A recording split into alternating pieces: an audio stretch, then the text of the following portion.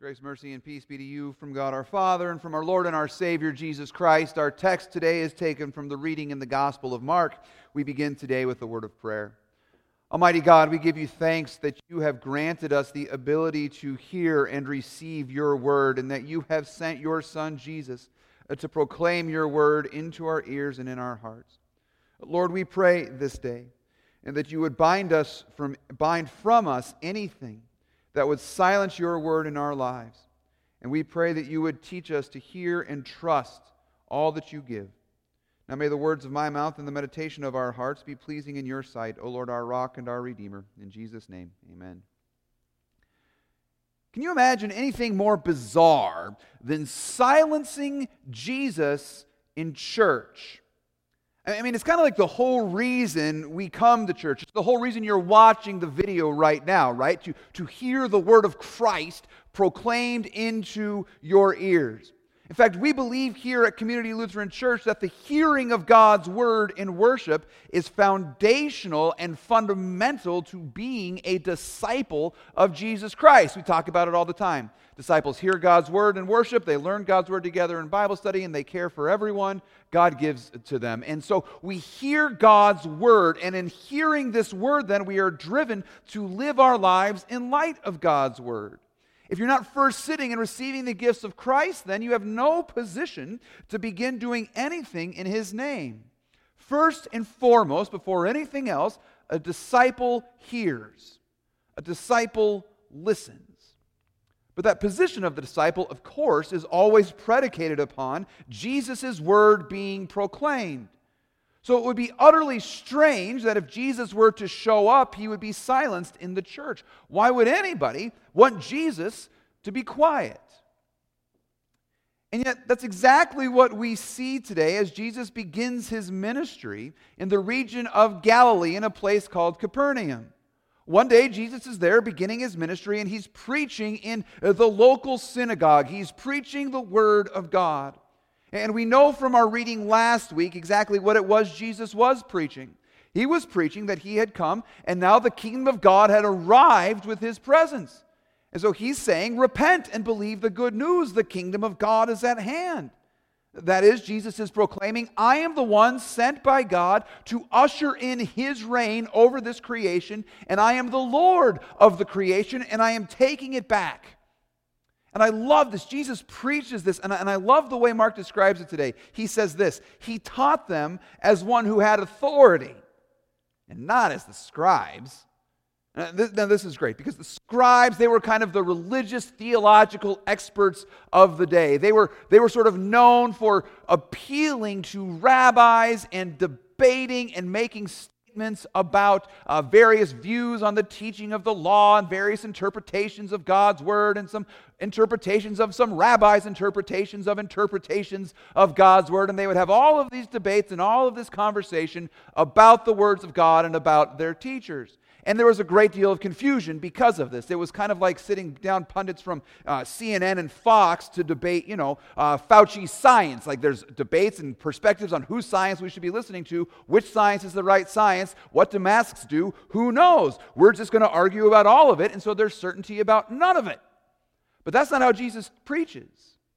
Jesus doesn't teach like some political pundit. Jesus is no, seminary student arguing about the theology of Martin Luther. He is not some radio preacher giving you his perspective on end times prophecy or something like this. No, Jesus speaks with authority.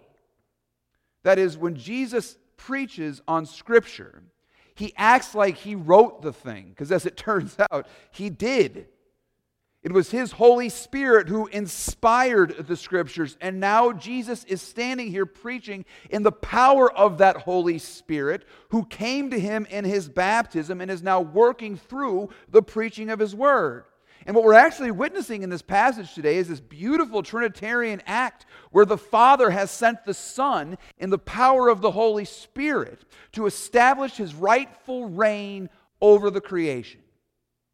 And He's doing this, He's beginning to do this by preaching, by teaching with authority in that Galilean synagogue, by speaking in church, as it were. But again, there's not everybody there who is happy to hear it. there are many who want Jesus to be silenced, namely the demons. Because see, here's the thing. When you go about establishing your reign, you typically have to kick somebody else off of the throne. You have to remove someone who has previously held power in that place. And so Jesus comes in and he is removing the authority and the power of the devil. And he's not really welcome. C.S. Lewis draws a beautiful picture of this. This passage always reminds me of this wonderful quote from C.S. Lewis in Mere Christianity, where he says this: enemy-occupied territory. That is what this world is. And Christianity is the story of how the rightful king has landed. And you might say landed in disguise. And is calling us all to take part in a great campaign of sabotage. So that when you go to church, you are really listening in to the secret wireless from our friends. And this is why the enemy is so anxious to prevent us from going. This is why the enemy is so anxious to have the Word of God silenced, because when we hear the Word of God, we're hearing the message from our friends, from the rightful king of the creation. So here in our account today, it's not so much that our friend is speaking on the wireless, but that the rightful king himself has come to take back his creation, and he's doing so, as we've said, by the preaching of his word and claiming this world as his own and calling his own to himself.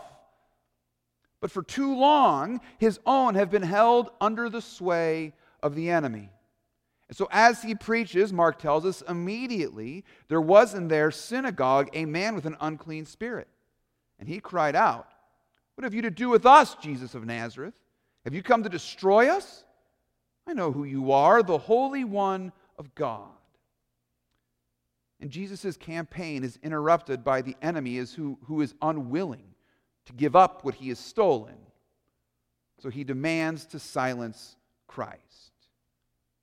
That makes sense, right? I mean, that one's pretty easy. It's very easy, in fact, to pick on the demons here. Of course, they don't want Christ's word to confront them because they are enemies. And the arrival of Jesus in their territory is not a welcome change, for it means the end of them and of their reign.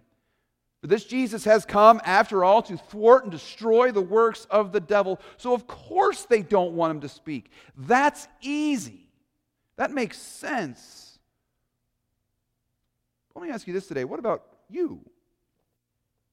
Because you do realize, don't you, that he's come to kick you off your throne as well, right? You do realize that he's taking your heart as his own, and that enemy-occupied territory in his chest he is claiming as his. You get that, right? I mean, establishing his reign in this world and in your life, Jesus is taking over. And he's not asking for your opinion about things. He's not looking for your preferences on how you think a kingdom should run. He's not asking you about your decoration ideas for what you think the throne room ought to look like. He's teaching with authority. He's not sharing it. And with that authority, his call to you is to repent of holding so tightly to what you hold so dear apart from him, and to follow him to a cross, bearing a cross of your own, to die to yourself. For you see, he's come to rescue you. But are you sure it's a rescue you want? Because he's come to rescue you from a life that is comfortable and easy and catered to your likings by the devil himself. See, it is interesting to me today as I read this passage, how the demon tries to exercise his power and silence Jesus by causing this man to fall on the ground and convulse and scream and all of this big show and noise and all of this stuff. Because he doesn't really do that too much in our day, at least not in our context. Because in our day, he's figured out all he has to do to get us to stop listening to Jesus is not intimidate us, but make us comfortable and entertained. Why do you need demons to haunt you when they can just convince you that a comfortable life is more important than anything else? I mean, you know, it's easier to just retire comfortably than uphold your integrity at work, right? It's easier to keep your mouth shut about your faith rather than upset your family at Thanksgiving dinner. What's more, we all want our churches to make us comfortable in this way now as well. Not so much to preach the Word of God that confronts our sin and forgives us for the sake of the one who has died for us and calls us to take up a cross. No, we just want sermons and church services to be filled with, comfortable, practical advice. Songs that soothe. Therapy from the pulpit. And if we do want anything sort of controversial, we want it to be against our political opponents. Now, don't get me wrong, there's nothing wrong with practical advice. There's nothing wrong with therapy at all. And there's nothing wrong most of the time with political conversation. Nonetheless, none of those things are the Word of God. And when we would rather listen to those than the Word of God, then we've got an idol problem on our hands. Everyone, it seems, today is so worried about losing our freedom of speech. We even say we're so frightened that we will not be allowed to exercise our religion freely. But one has to wonder, are the congregations we are a part of even saying anything worth silencing at all? Because politics, therapy, good advice have taken over our pulpits and silenced the Word of God. See, whether it's a man crying out from under the power of a demon on the floor, the preacher using the pulpit for a political rally, or giving you a soothing, inspirational speech, the devil would use all of that to silence Jesus. And if we're honest with ourselves, we all know that's what we want to hear. You long to hear those things, and quite frankly, I'm tempted to preach many of those things. Because I think we've all grown far too comfortable with the nature of the speeches that take place in this enemy-occupied territory. But Christ comes nonetheless, and He won't have it. For He is the authority here. That synagogue, this congregation, we are the people of His pasture and the sheep of His hand. And in His call to repent, He is turning you and I away from the voice of the demons that both terrify and soothe. And He is announcing that your sin is so bad and your participation in this enemy-occupied territory is so bad that you are the sort that can only be saved by Him dying and rising for you. And so that's what He's come to do. To die for you and to rise for you and to establish a place for you in His kingdom. For His mission is to take the cross that your sins deserve. And that message of the cross is anything but soothing. But it's the only thing that's saving, and it is absolutely loving. You must understand, dear saints of Jesus, that you do not belong to the comforts of this age. And as soon as you turn from them to Christ, they will turn on you and they will attack, but it will get them nowhere. For they are enemies occupying Christ's territory. They are terrorists threatening Christ's people, and they have no authority over you. So that whatever the devil of the world may do to appeal to you or to accuse you or attack you, Christ simply says to them, be silent and come out of him. Shut your mouth and leave her alone. For she is mine. I have claimed him with my blood. See, Jesus has come to take back the creation that is rightfully his. And you baptized, dearly beloved child of God, you are his spoils of war. Amen. Let's pray.